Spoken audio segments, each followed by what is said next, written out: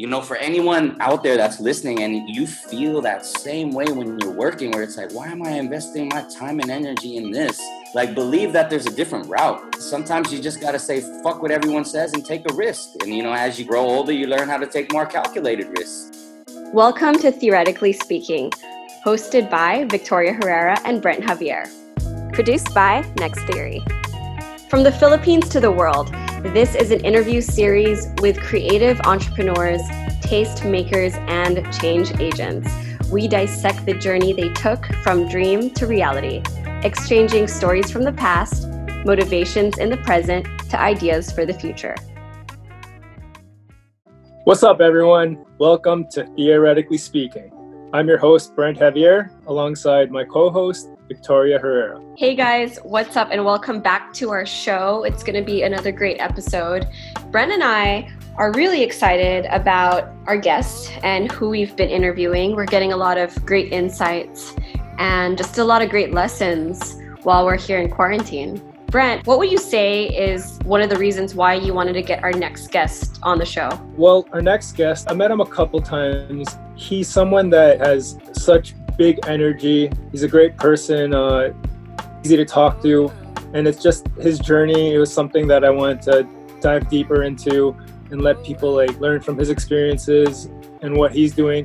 Yeah, and absolutely pick his brain, get to know him better. He's someone we've seen out in events, out in the club. So it's really nice to also have conversations with someone that you see, again, in the scene, but on another level, right? So to formally introduce our next guest, he has over 17 years of experience in the game. You may know him as February Bank or Chris Cattrall, and he has transformed a recreational sport into a valuable occupation. He is at the cross-section of various sounds that somewhat remind you of Andre 3000 or Kendrick Lamar in the musical Charisma, while having a smooth switch up between singing and rapping that remind you of a young Mos Def. Expanding on his craft has led to opportunities for mentoring artists around the globe, which has enabled him to give back to the creative community. Right now, February Bank currently resides in the Philippines, where he has rooted himself in a country where he's born as he continues to make music from the heart. How's your mental health, given the time that it is right now with everything that's going on? How you holding up? Well, thank you for asking. It's a good question. I'm dealing with mental health a little bit different right now, because before this whole COVID pandemic and the lockdown, I had already gone through a really dark stage for a long time. I saw Vicky crossing the street in BGC one of these days, and I even opened up about that. I'm not in a good place, trying to bounce back.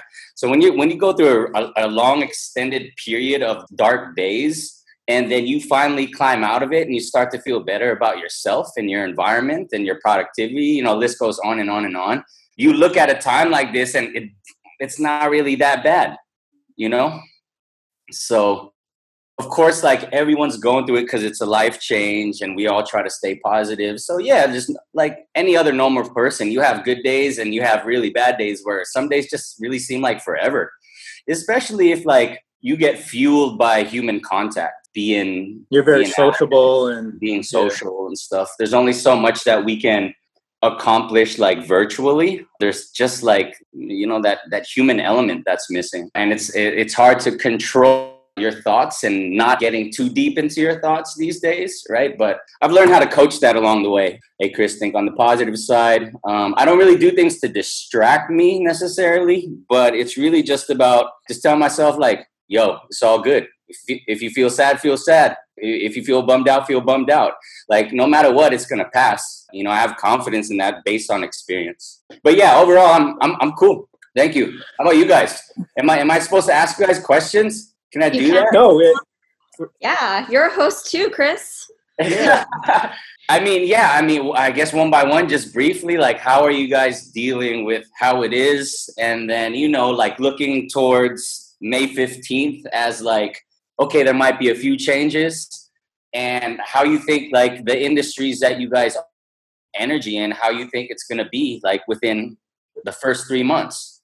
Vicky, do you want to start off? Yeah, That's a good question. And it's kind of something we've been reflecting on as well since lockdown started, since March, right? And just this very podcast is a result of that brainstorming as well.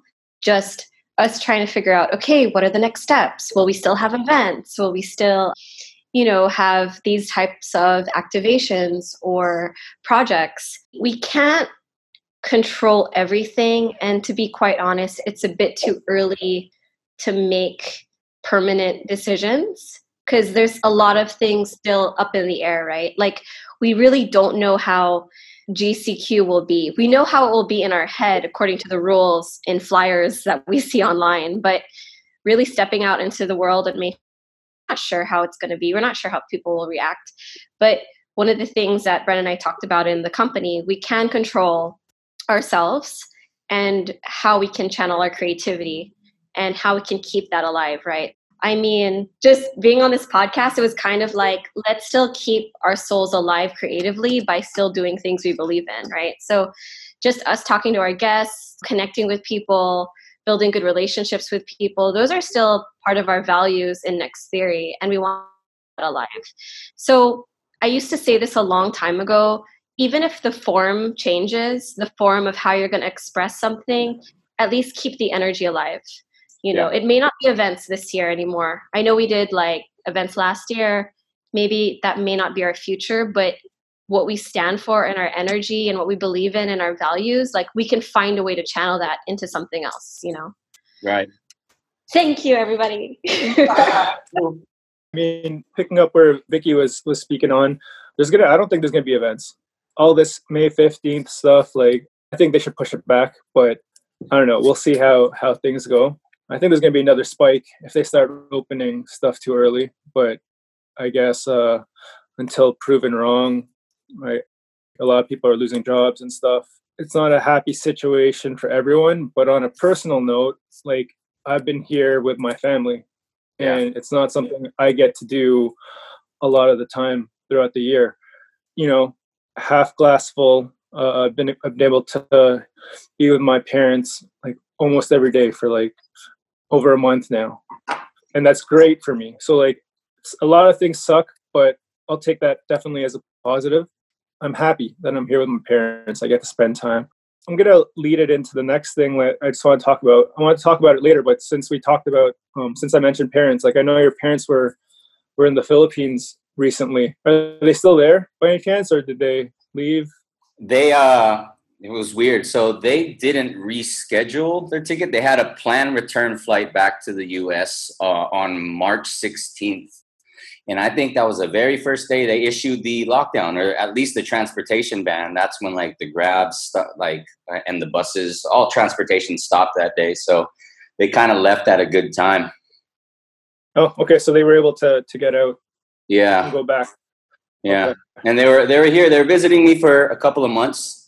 And just to kind of paint a picture on the timeline of like how perfect that was, I was using my parents coming back to stay with me in my condo. I was using that as a goal to snap out of my depression, right? Where I'm like, okay, mom and dad are going to be here. I don't want them to worry, number one. I don't want them to see me this way. I don't want them to think like that I've failed or I'm not doing anything good for myself here in the Philippines. So right when they got here, it didn't work out that way. I was trying to push for me to mentally snap out of it by then. But what helped was them being here. And, like my dad popped the question right away. Like, yo, Chris, anong plano mo? Like less than 12 hours of being with me, popped the question. Cause like, yeah, he was worried. Like the majority for those that don't know, I was born in America, born in California. Both my parents are born and raised in the Philippines, did not know each other in this country, but met in California. I decided to move here just to, number one, say that I lived in the Philippines during this lifetime. And number two, to continue pursuing my dreams and living out my life here, right?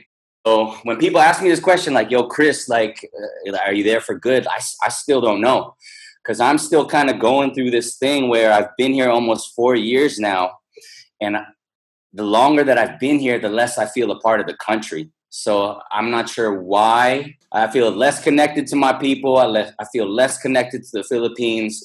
And I'm leaning more towards my friends in America, the American culture, American music to like fuel me in the country. So I find that kind of interesting, right? You would think the longer you stay in a country, you feel more connected to that country, but it's been the opposite for me. So I'm trying to figure out why that is right now. And maybe it's just about reconnecting with your roots. Like my long-term friends are not around me.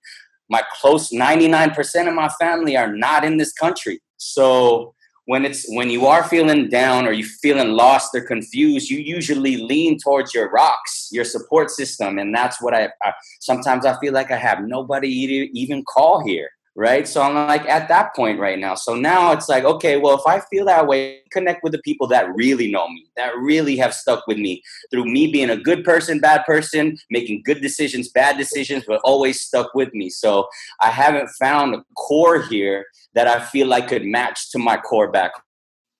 Just speaking from my own experience, I think that's always a battle and Vicky obviously also grew up in the US. I mean, yeah, but I moved here when I was very young already, you know. It was more my older siblings who, when they moved here, they experienced that culture shock. Yeah. And having to adjust to Philippine culture when they were raised so Americanized. But I could see the differences in how some mannerisms are, culturally, how some things are. I do know that growing up here, one of the hardest things was that if you were different, it felt uncomfortable. Just with people looking or talking about you, or even if I said something with an accent, I would hear it being mimicked around me. That was what I kind of struggled with growing up, just being different, because I was so used to being exposed to different cultures at home with my older siblings being very American and that sort of thing. But I grew up in a local school. So I had crazy cultural references in my head and still trying to find ways to identify with not like just what I identified with. Anyway, Brent moved here much later, right? In your 20s?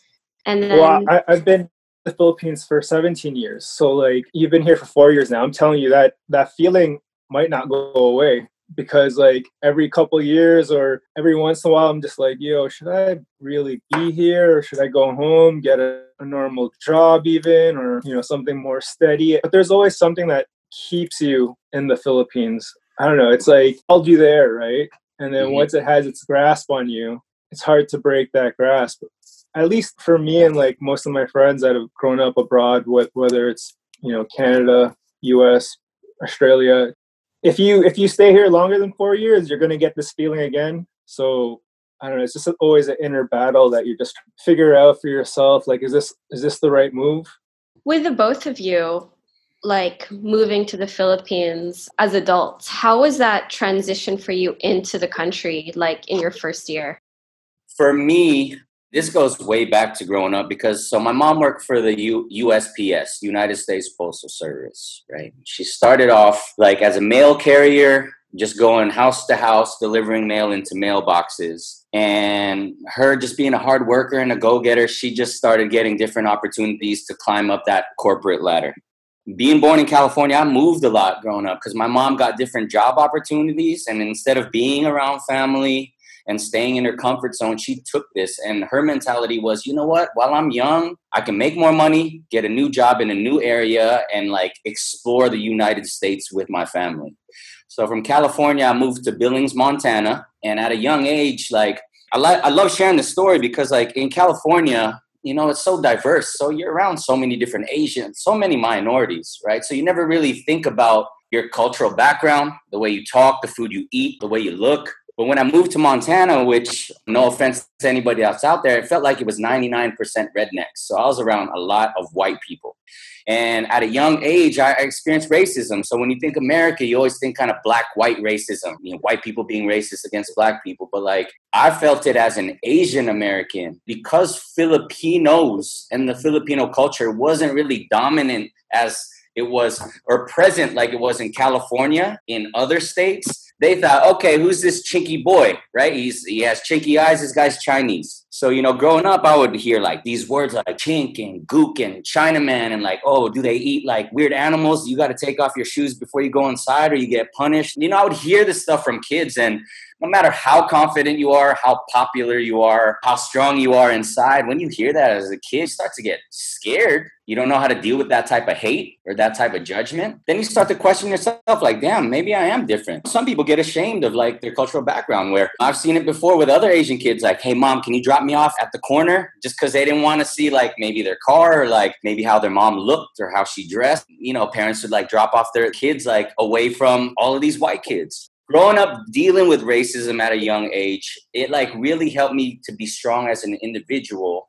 But the reason why that happened, I believe, is like because I was so active as a kid. I was blessed to do all these extracurricular activities. And when you're growing up as a child, what's important is if you like do things and you do things well, whether it's karate, swimming, singing, you're good on the basketball court, whatever it is. I was so active with extracurricular activities and actually good at the things that I was putting my mind to. And that kind of put me into this world of, Chris is a cool kid. So that helped me break away from people judging me and like feeding me with racial comments growing up. Sorry, I'm going to keep this going. I'll try to speed it up. But like from Montana, I moved to Hartford, Connecticut. And that was different because East Coast lifestyle. And I lived in a neighborhood where it was literally just white and black people. And that was interesting to get that whole New England lifestyle. And what was hard was I moved to the East Coast my very first year of high school.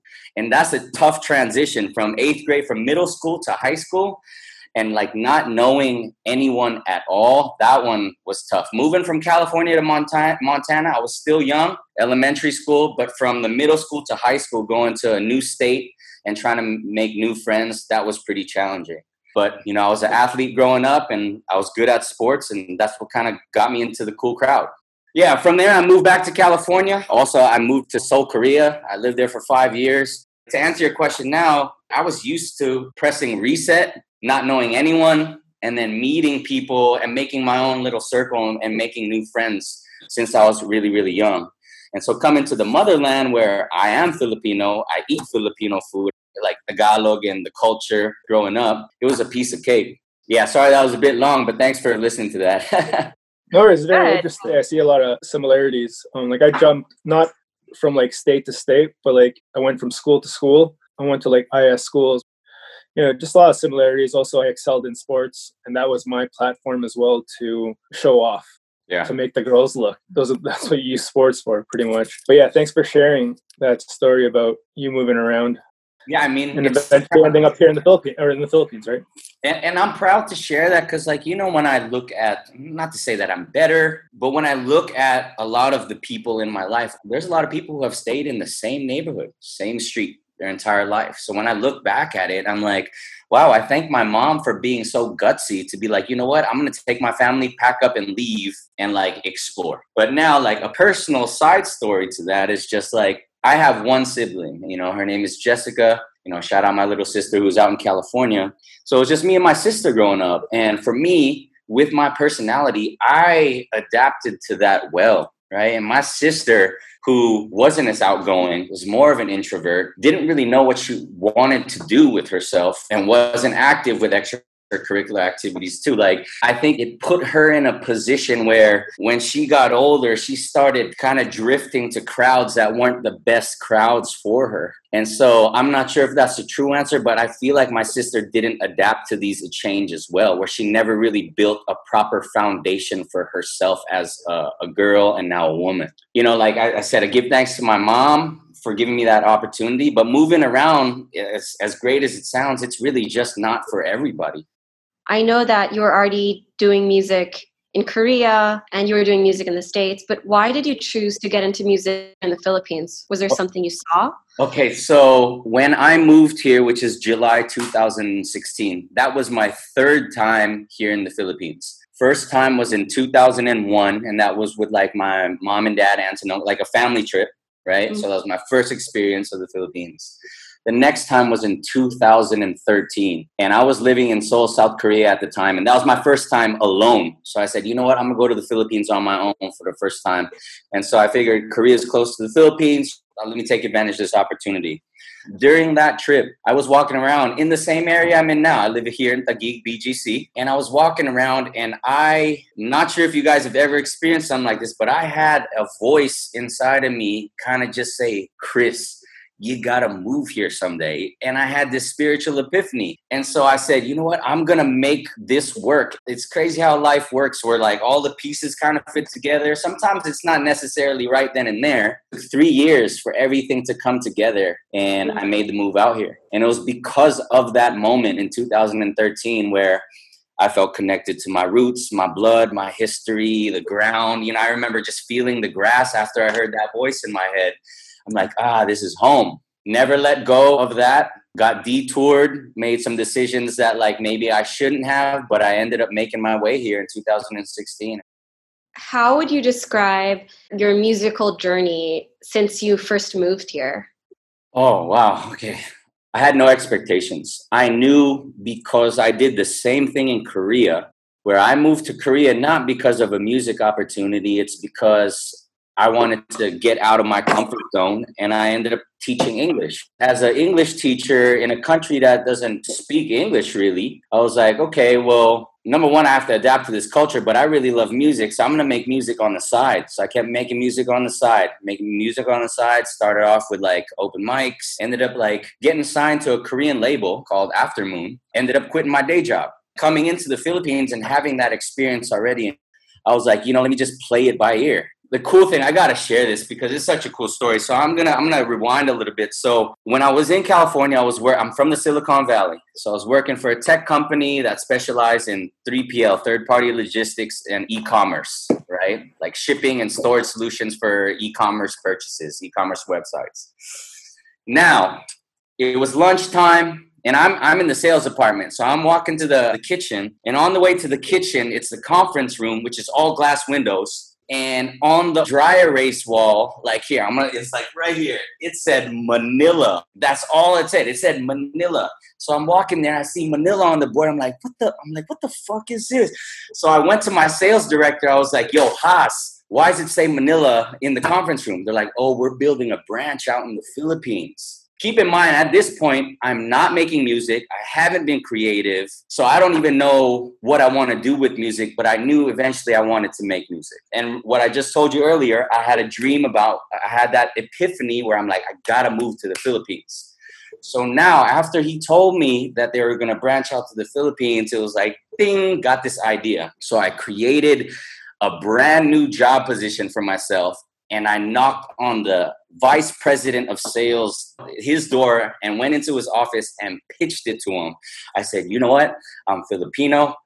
I've been doing good in sales. Here's my numbers. When I move out to the Philippines, here's my job. This is what it looked like for the first 3 quarters, right? This is my role and responsibilities. Boom, gave me the job, right? So now this company is flying me all the way here. And I'm going to be on U.S. salary, direct deposit to my U.S. bank account, living in the Philippines. And I'm like, yes, this is my ticket in. Now, the fucked up thing is I knew before I even created this job position, I knew I was going to fucking quit. I knew already. I'm like, I'm going to utilize this shit to get me into the country. I'm going to milk the company for all the money that I can, right? Because I know once I become an artist full time, that money's not going to come in consistently, but I'm going to leave.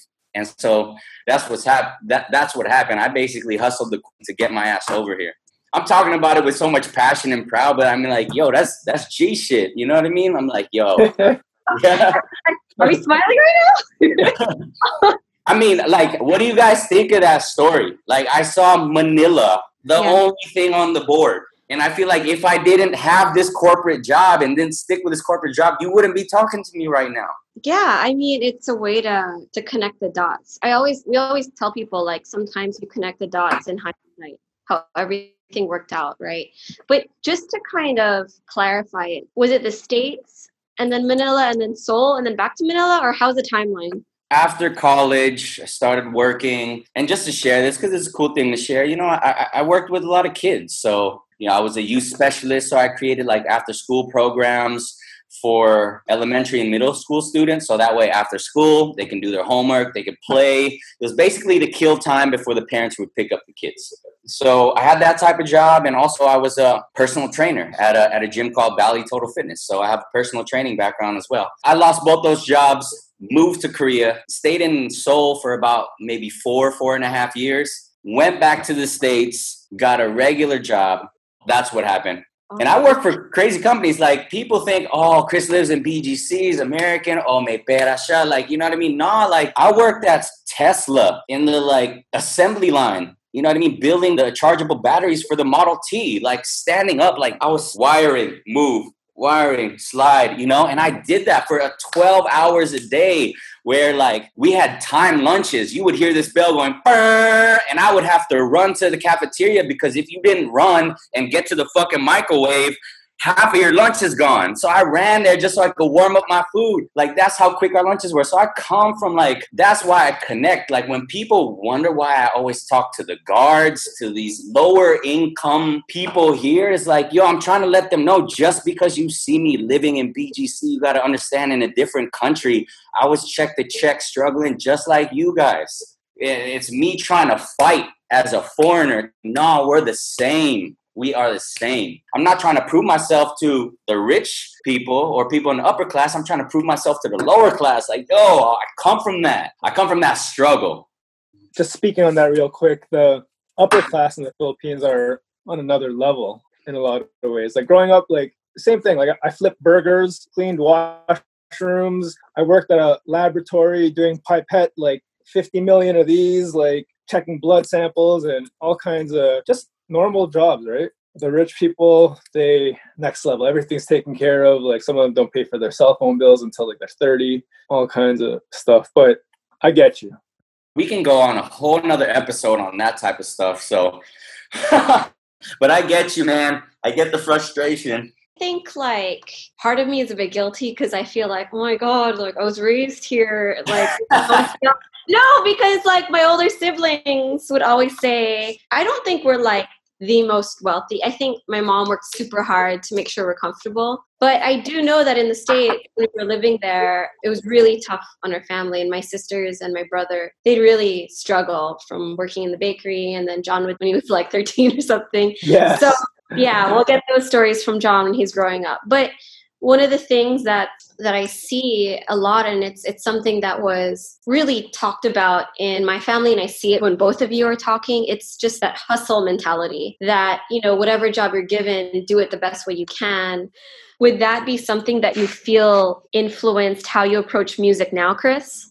That's a good question. That one's hard. I guess where I'm going is, it's because I understand the feeling of having a regular job, like where you gotta wake up every day, you gotta get in your car, you gotta be in traffic, you gotta stay in an office or inside of a building the whole day and then go home. With my last job, you know, I can talk about so many, but let's just go to my last job. This was, you know, my corporate job before I moved to the Philippines. This is coming back from my experience in Korea. So I would be at my desk, and of course, like, I want to show off some of the things that I did in Korea. So I pull up YouTube, SoundCloud, you know, play some of my music on Apple. And, like, my coworkers would be like, yo, Chris, this is so dope. And they would all follow up with, what the fuck happened?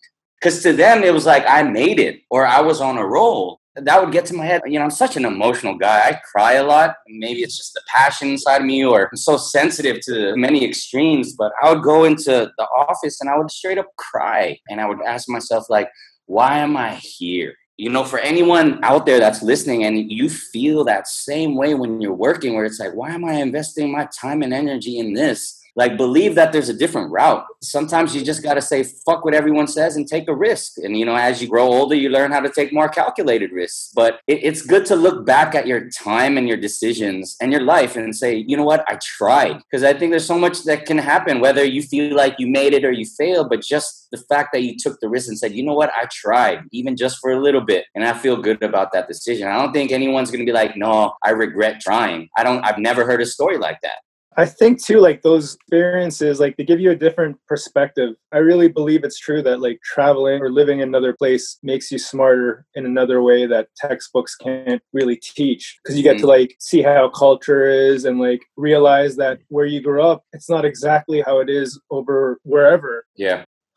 I don't know. I want to ask you, like, what does the word home mean to you now? Because, like, you've been, like you said, different states in the US, Korea, Philippines. Where is home to you? You guys are asking amazing questions because I've been thinking about what you just asked lately. Like, where is home? And what I realize is that home has to start within. For you to understand that you're okay with yourself, and that way you're not feeling lost. That way you're not yearning for something or looking for something that isn't physically present in your life or in your life at the moment. If I'm comfortable with myself, then I understand, you know what? Like, you got to remind yourself you're loved. If you feel like you don't have friends or family, like every person has somebody that cares about. It doesn't even have to be friends and family. There's strangers that are putting that energy towards your life. Just to understand that you're being loved, then you start to realize that home is where love is. It can extend from where I'm sitting right now in my own personal space, I think of as a sacred place, but it extends to all of these beings that show me love. To answer, where is it? I think instead of looking externally, we have to look internally, and then you can figure that out for yourself. So it starts within for me. I want to go back to something you said earlier about your core group. Also, home is where you have like your support. Is Philippines home? Like, because you said you weren't sure really if you have your support group there, your core group. I don't know. I mean, I can't, and it sucks that I can't answer that. The main reason why is because family is very, very important to me. If the majority of my family is not around me, as you start to get older, you know, of course, career and being financially and starting a family, these are goals of mine. When I think about me being a ninong, or just me being the cool uncle and not being around like my friends and family's kids growing up and missing out on so many birthday parties and events. It's like, do I really want to miss 99% of these events just because I want to live in the Philippines, my dreams? So that's the thing that's like, I'm being pulled from time to time, but because I'm in it right now and I got the wheels in motion, you can't pull me out of where I'm at right now. So yes, I mean, in the literal sense, yes, this is home because I live here. This is where I'm at. But when I think future and long term, it's really, really question mark, question mark, question mark. And maybe you guys can relate to this. It's like these types of moments you don't want to miss forever. And it's not like most people don't have the financial flexibility to just be like, oh, you know what? My niece is having a birthday party. Let me fly to California real quick. And so that's the biggest thing is like, do I want to be away from them forever or for the majority of my life? We'll figure that out in the next couple of years because, you know, I told my dad, like, give me about a year and a half, and we'll come back and have this transparent conversation whether I'm going to be okay in the Philippines or not. So I'm praying, putting the energy out there. I'm glad to have you guys on board. Just know on my end, like, I see what's going to happen. I feel what's going to happen. I'm very confident in every single one of these people that are here in the chat that are going to help me out. So just know I'm going to reciprocate that type of energy, and let's pray for opportunities and blessings moving forward. With regards to like definitions, and I know you want to take your music career to another level, what does success mean to you where you feel like, okay, I feel good? I think all musicians, when they start, they have this idea of becoming big, rich, famous, popular. When you first start, like, why wouldn't you think that way? It's all based on attention on you. Hey, listen to what I have to say. Hey, look at the way I move. Hey, look at the way I dress. So you want that attention. I think every young artist that starts wants to get to that point. For me, I've been doing it for 15 years now. So many ups and downs. I even stopped and thought that was the end of my road when it comes to being an artist and pursuing music. But now it's about, I've never been able to travel to different countries. Like, to be able to travel to different countries, perform my songs. And like, you've seen it with the artists that all of you guys listen to, you'll have a live concert where the artist doesn't even have to sing the fuck anymore. He can just let everyone in the audience. I want to get to that point where I can say I traveled the world and I had people sing along to my songs in that capacity where I could just point the microphone out to the audience and have them take over. So that to me is the ultimate goal for this specific time. That's the next goal, not ultimate goal. That's the next goal moving forward. You have to build a lot of courage because performing live is, even around your friends, that's nerve-wracking. You know, to be able to like hop on a plane from city to city, perform back to back, you know, night after night. I haven't experienced that yet. Maybe like 2 or 3 nights, but if you're pulling an entire tour where it's back to back to back to back to back, I don't know what that's like. I'm up for the challenge. I'm up to be in front of all these different people, and we'll see where that takes me. But yeah, when I think about it now, it makes me nervous. I'm scared. I don't know what to expect. I don't know if I can handle it. I don't know if I'm going to be perfect or if I'm going to mess up or if people are going to like me, but it's all a part of this journey. Luckily, you know, I make music in English, so that reaches to a bigger audience outside of the Philippines. I'm hoping to get to that point. I feel like I deserve it. I've been putting so many years that I deserve to get to that point. And it's really just going to start with, number one, how I write, how that's going to impact people, and how the music's going to sound. So before getting ahead of myself, it's really about making music that people can actually fuck with and actually say that they like. It's good that really focused on the music and the product versus just, you know, there's a lot of musicians that get lost out there with the popularity contest, with having the coolest Instagram photos and getting as many likes and chasing after that. Told you a long time ago that when I saw you perform a few times and I said, dude, like, you have a lot of energy. The minute you grab the mic, you really catch people's attention. And then you would say something like, you put a lot of effort into the art of performance too. And I think that's really cool to look at versus just having that Instagram image of really going back to the art of creating music, the art of performing, because those types of things you can really feel in real life and it really impacts you, especially for the listeners. Sometimes I made a joke once, Brent, I go, Chris, sometimes you take over an event and it's not your event. It's like Chris shows up to a party and it's like someone, and then Chris just like has fun. And then next thing you know, you turn around and then you see him on stage somewhere and you're like, yo, like and energy. That's not planned too. Like I'm not lurking for the attention. Like right? I'm like, oh, I can't wait to step on stage because there's a hot girl here. Like, no, it's funny how that happens. Yeah, you generally enjoy the event and you enjoy the energy. Suddenly you're just like jumping around. And those are one of the good things about artists and performers and that sort of thing. Yeah. Can I speak on performances before moving on?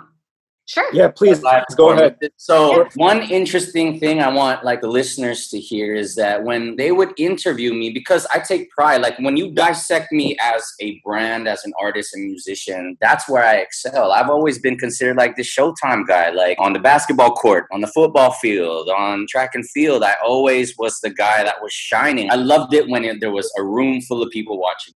This is what sucks about the Filipino music culture is they weren't blessed to have these underground artists or these upcoming artists or these mainstream artists perform regularly weekend after weekend at your local bar, at a basketball arena. So I was blessed to see all of these great acts growing up. What I loved and what I remember about these artists that I watched growing up is when the music wasn't playing in between songs, when they would just talk to us like, yo, who the fuck smokes weed right now? Everyone's cheering, or like, hey, how you guys feeling today? Or has anyone ever been in love? Like when artists talk to you on that personal level, these are the moments I remember as a fan watching my favorite artists growing up. And so that kind of translated to how I felt about performing now as an artist is when people ask me, hey, what do you love the most about performing? I'm like, I love it when the music isn't playing. Like artists really need to understand, like, it's not really about you just performing your music. Because I can get that actually on my own, watching YouTube or playing your Spotify from beginning to the end.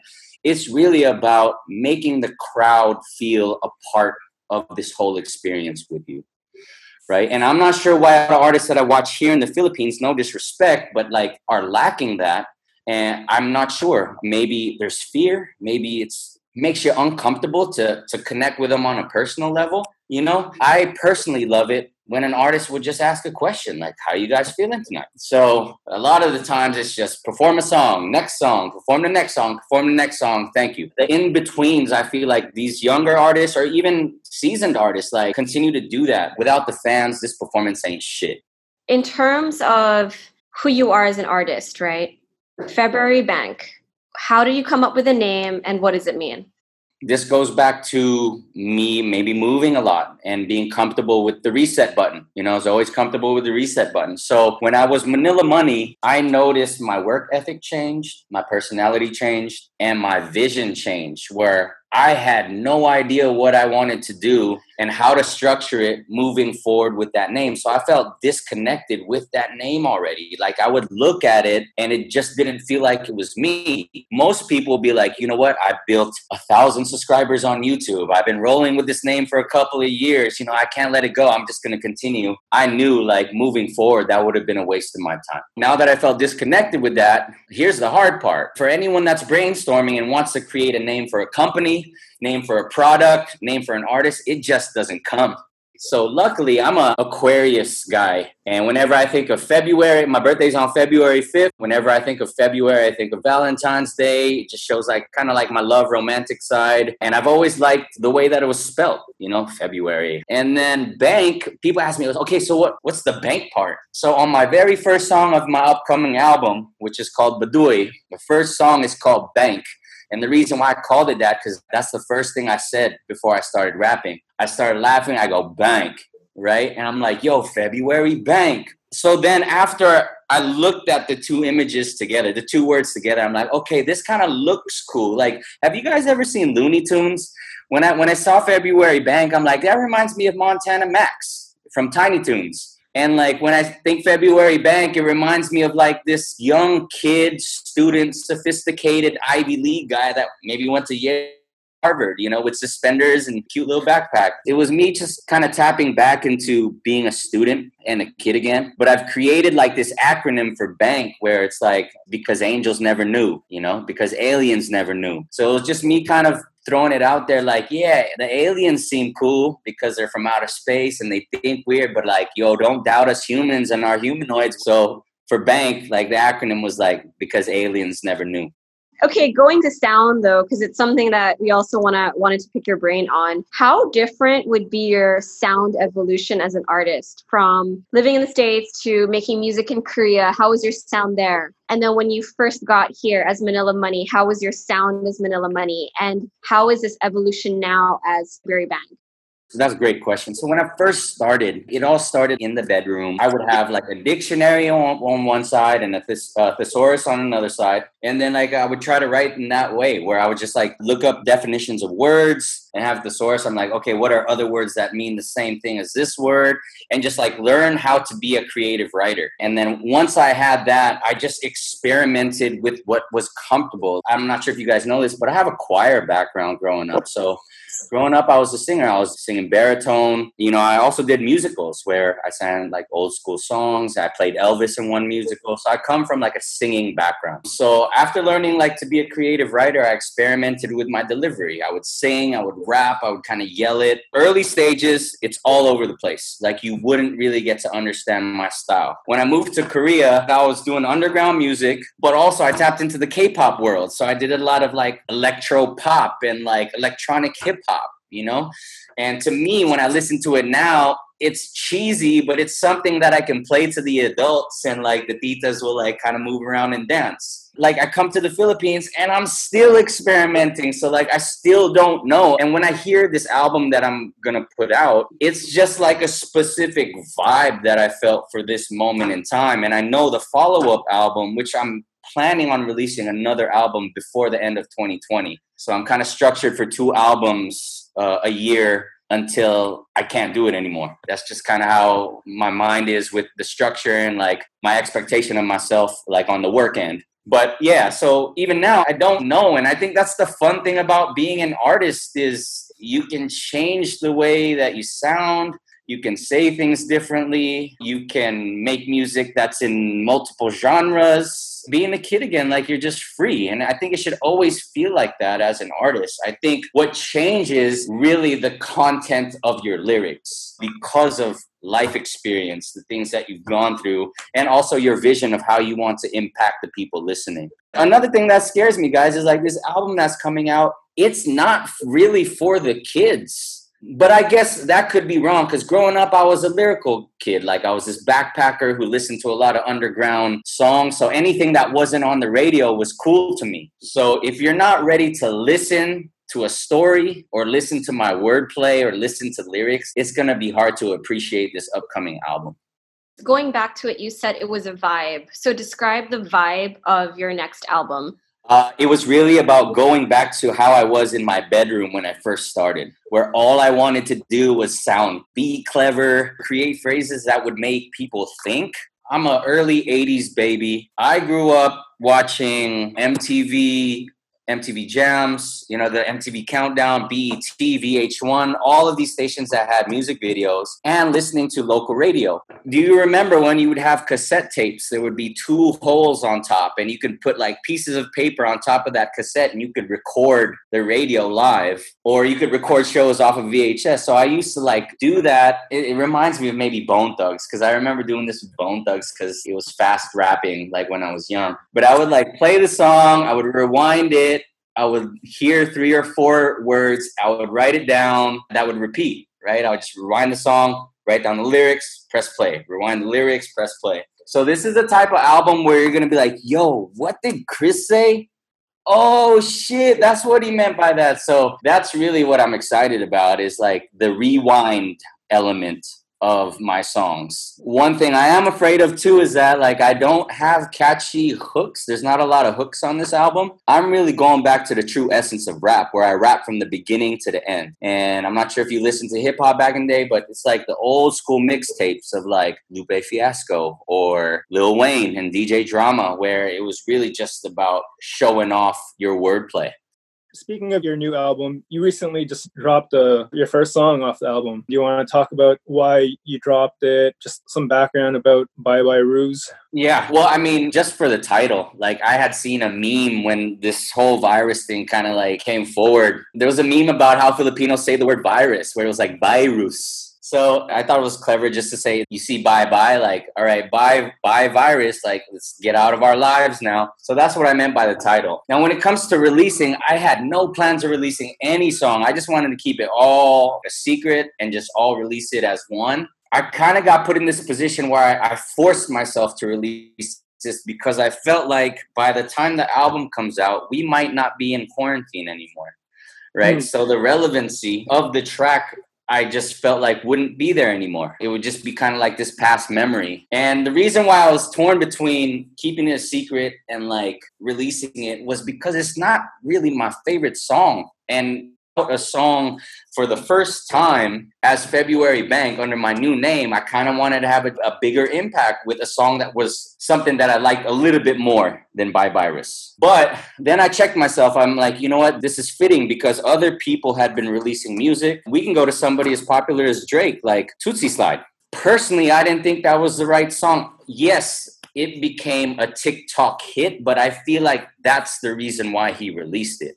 Sure, smart for marketing purposes, smart for getting your song viral. But in a sensitive time where people are like questioning life, questioning their future, questioning how they're going to eat, I felt like every artist that was putting out music that didn't relate to what we were going on with right now, I felt like was just not the right move, right? And that's just personal opinion. I felt like the mature side of me came out and said, you know what, instead of trying to grab attention because my song's cool or you can play it at the club or you can turn up to it or dance to it, let me create a song that's something that people could kind of relate to because we're all going through the same thing. So that's why I put it out. I mean, do you guys agree? Like when you see kind of people releasing albums or songs right now, not now because it's starting to light up, it's starting to feel a little bit lighter. But like, let's say the early stages of Corona, like the first month, it just felt weird when people were releasing stuff, right? It felt like it wasn't the right time. Yeah, it wasn't connected to the world. The world, right? What's happening? I kind of am on the other side of this. I mean, your opinions are correct, but I think for me, it provided something for me to just escape to for the moment. That's where I would take it musically. There's some things I saw in fashion that felt a bit uncomfortable. Like in the fashion industry, that's where I had your feelings. Wherein it's like I would see things being released and posted and I was like, this doesn't feel proper for me, but it was a move, right? So maybe that's how you feel with the music industry. Yeah. Also. Yeah. Right. I'm going to just move on to talk about your album, your upcoming album. Why did you name it Badoy? Like I'm at this stage where I'm okay kind of like teasing myself or like, you know, looking at my flaws, looking at just everything that's not cool about me. So because all the songs don't have a hook, like a radio structured song where there's a verse and a hook and a second verse and a hook. and I just decided to rap from beginning to the end. Like, that was so unorthodox, and to me that was not cool. That's not the cool way to make music right now. That's not the cool way for hip hop to appreciate you right now. And another thing is like, I start to tease myself when you listen to the songs. There's one song called Batangas Lo-Fi, right? And at the end of the song, I'm teasing myself for not Tagalog, right? V, I told you this in a different conversation, but like, at the end of the song, I'm just like, if I only rap in English and not Tagalog, how would my people understand what I'm about, though? Then I got the blood of Bonifacio. Mukha akong gago. Mayabang si Chris, hindi marunong magtagalog. And it's in my alter ego voice. So if you guys listen to Kendrick Lamar, I do a lot of the Kendrick Lamar style of raps in this piece. But I went the Eminem route where I'm like, you know what? If I'm going to connect with the local hip hop community and just the local community here, let me tease myself for not being strong at Tagalog, for not knowing the native language as good as I should. And I'll start by dropping in Tagalog words, but teasing myself with these Tagalog words. And that's my slow kind of transition to making a full-on Tagalog track. And so, like, the whole concept of Baduy is really like it not being the coolest thing, it not being what you expect. And I just think it's funny. It's just like, it's corny, it's cheesy. And for someone that has tattoos and has like this alpha male image where he's like, oh, hard guy, gangster, whatever, you know, chick boy, whatever you want to like label me as, I feel like calling the album Baduy is going to like make it look like I'm calling myself Baduy, which has a negative connotation to it in a sense. And I'm okay doing that. I felt like it's a short word, it's one word, but it's very impactful because it's like, what does he mean by Baduy? Is his music Baduy? Is he Baduy? Or is he calling other people Baduys? But it's left for interpretation. But it's really because I felt like I didn't go the cool route when it came to making the music for this album. Yeah, I think the purpose of really good art is just to provoke thinking. Having people think and question just based off the title or what you're putting out, or getting people to think. It's quite interesting. And especially in this time where people can be putting out things for attention, or are we putting out things to create, right? One of the things I wanted to ask, and it goes along with that train of thought on the concept of cool. How have you changed? Because it sounds like you're not as conscious of your image or what people perceived of you. But as an artist, were you self-conscious, or did you care about what people thought? And then how are you approaching music now?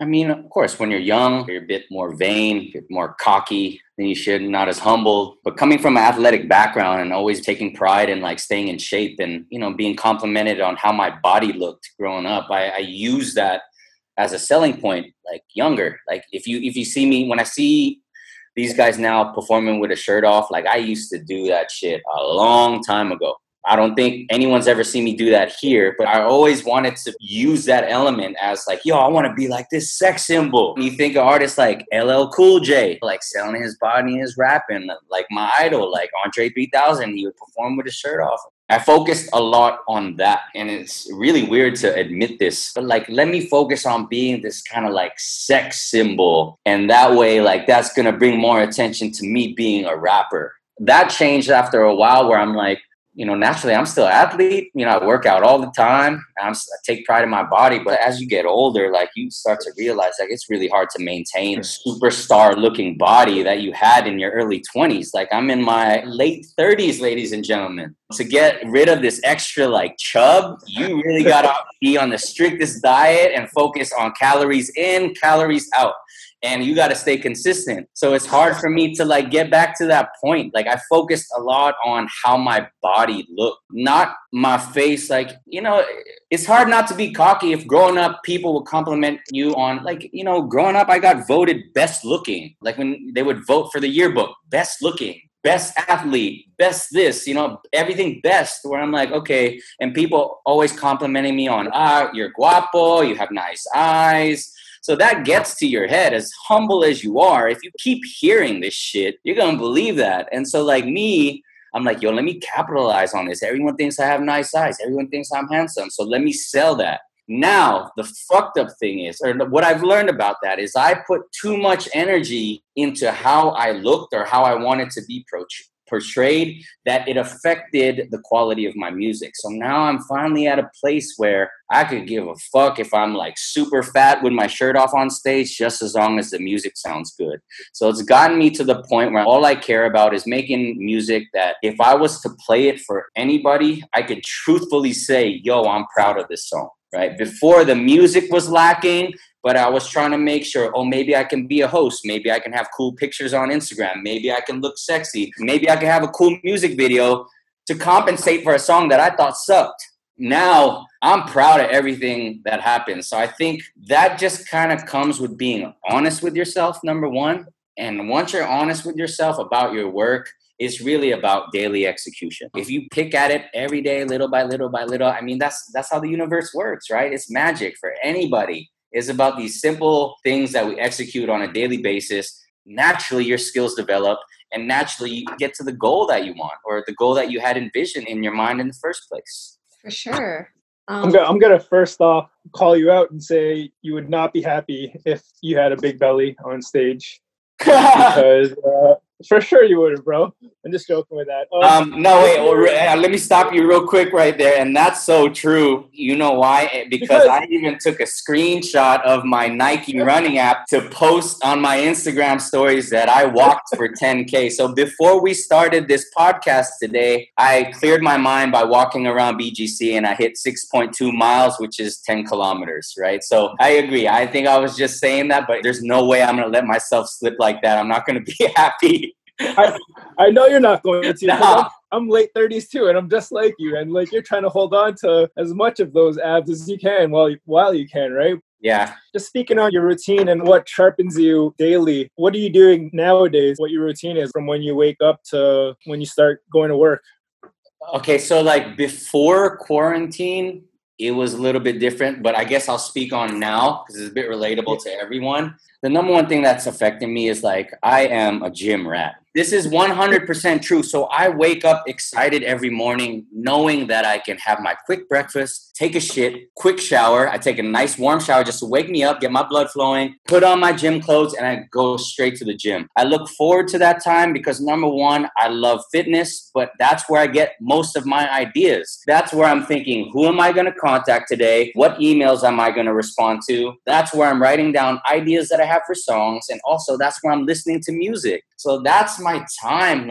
And so to take that away from somebody who looks forward to that every morning, it's really fucked with how I go about my days. Props to everybody that's showcasing their home workouts and being more motivated now, but I just can't work out in a small confined space. I feel like a rat in a cage. I need to move.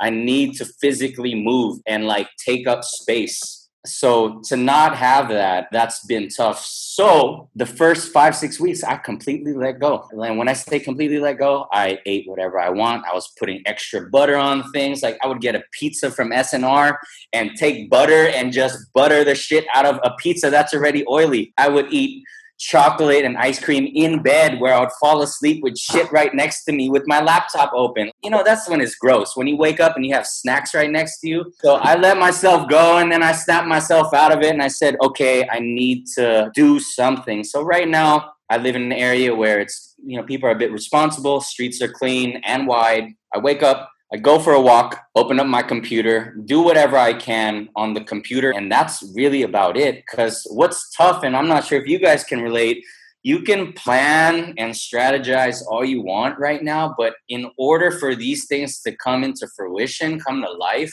we have to meet up as people. People need to also be working, coming together and working. So yeah, you can do that through the internet and working from home, but it's really hard to really, for example, let me give you an example for me. I want to make a music video. How does that work? Am I using my smartphone and just walking around in an empty street? And of course, yes, you can get creative, but there's only so much you can do on your own. So I, just like you guys, I'm trying to still figure out how I'm going to deal with this. For me, I feel like it's going to end soon, at least for us to get a little bit more freedom than we have now. So I'm kind of just letting time pass, being as productive as I can, hoping that this shit will change. But if they extend this longer than what I'm thinking in my head to the end of the year, I really don't know how I'm going to deal with things. We need to wrap up our podcast in a bit, but kind of tying that back up, When it comes to like your music and the future, what do you foresee for yourself? Before music, I always wanted to be a professional athlete. Like growing up, I want to be a professional athlete, focusing on all the way until like senior year in high school. I knew being a professional athlete, your time is really, really short for being a professional athlete, especially if it's a physical contact sport, which I mean, most sports are. But when you think about music, is there a timeline on that? Do you only make music from when you're young until maybe you're 30? Or do you push it till you're 40? Can you still make the same type of impactful music like when you're 60? I mean, I guess you can, really, right? Like if nobody knew that you made that song and liked it and they had no idea you were 60, I guess music, you can impact people at any age, which is comforting to know that there isn't time running out when it comes to this career and to in this path. So the ultimate goal is to know that, hey, you know what? I was able to survive properly doing something that I love to do. And it's not like I've never made good money. It's not like, I'm here broke and struggling. It's just, I want to be able to say that, hey, I'm a bit comfortable. And this is what young artists really need to expect. You could be hot shit now. You could have a lot of followers. You could have a lot of engagement on your post, but that doesn't mean you're going to make money, young kid. Be prepared that this whole image of being a rapper and being cool, like life changes. Are you still going to be a rapper 10 years from now? Who knows? But like when you get to this stage, like you gotta, these are the types of things you want to accomplish as an experienced musician, is knowing that you were able to put money in, provide for a family, and have some money in the bank for something that you've been pushing to do for a big chunk of your life. Sure. The last question I asked Gabe, and you sort of answered it a little bit now, was if you were to like give advice to your younger self getting into what you're getting into, what would you tell your younger self, like in hindsight? I have no regrets with life. I look back at all the good and the bad, no regrets. But if I was to talk to my younger self, it was really just to like, yo, this is a part of the music and entertainment industry that, a lot of parents, older people kind of look at it being a bad thing, especially if you're trying to find a companion and a partner in life. And somebody said, like, for example, for me, I can speak for me. Like if you're dating a girl and girl's father's like, okay, well, what does he do? And I understand that question because I would do the same if I was father. Oh, he raps. And that has a different type of effect on an adult, especially a father of a girl that you're dating, because that is not saying you're a doctor or a lawyer or, like architect or whatever it is, software engineer, a rapper. That is connected to this life that you really can't avoid, like entertainment and music, especially hip hop. There's these three kind of evils that kind of lurk around, which is sex, drugs, and money.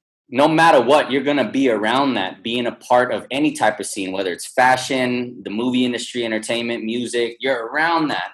So if I'm talking to the young Chris, I would have warned myself about some of the situations that would come up regarding all of this stuff, and to make better decisions when these types of temptations, when they were lurking around, like to not really get so sucked into that type of world. And I think as a young artist, especially if you go from being underground to where only your friends listen to your music, to where you're performing in front of thousands of people and like going on a tour and like performing in different places, like you just really don't know how to deal with, number one, all that attention and all the money and like partying that kind of is thrown into that whole mix of coming up as an artist, So that's the biggest thing I would tell myself is like, warning, Chris, this is what's going to happen. Because I never had professional musicians in my family, so nobody taught me these things. I didn't have an older brother.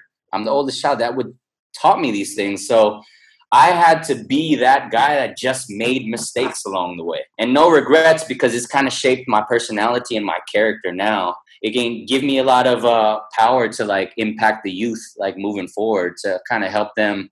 And maybe that's where this can go, is for me to give back to the youth and be like, yo, here are some of the things that aren't so glamorous that you should be looking out for moving forward if you're really about this life.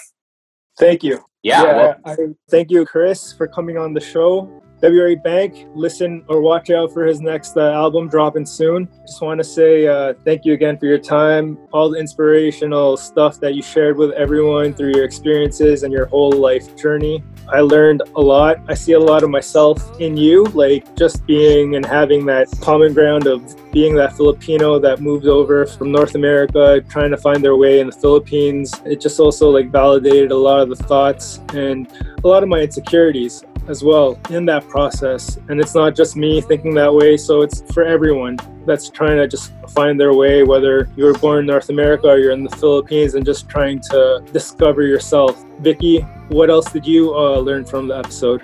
What you said really resonated as well, right? It's a journey and looking for, your identity and the things that you planned that didn't happen, that you took a chance because you saw this word on a board. It's the little moments in life that kind of stir you in a certain direction, and to be able to look back on it, come up with all these lessons and stories, and it makes life more richer and fulfilling when you can look back and reminisce on things. And to be able to share that and to share the nuggets of wisdom with the next generation, with your community, with people in music. What I really loved about what Chris was saying, it's his approach to not just music, but also life and continuous self-improvement. So it was really inspiring. And I hope all of you guys listening on this podcast enjoyed it as well. Brent and I are enjoying this process. We love doing these interviews for you. So that's pretty much it. So Brent, take it away. Also follow at Next Theory, follow myself at Brent Javier, and of course follow Vicky at Victoria_Herrera. Just stay tuned because we got a lot of fire coming for you guys, and hopefully you guys are learning with us and we can all be better from it. All right. Bye guys. Peace.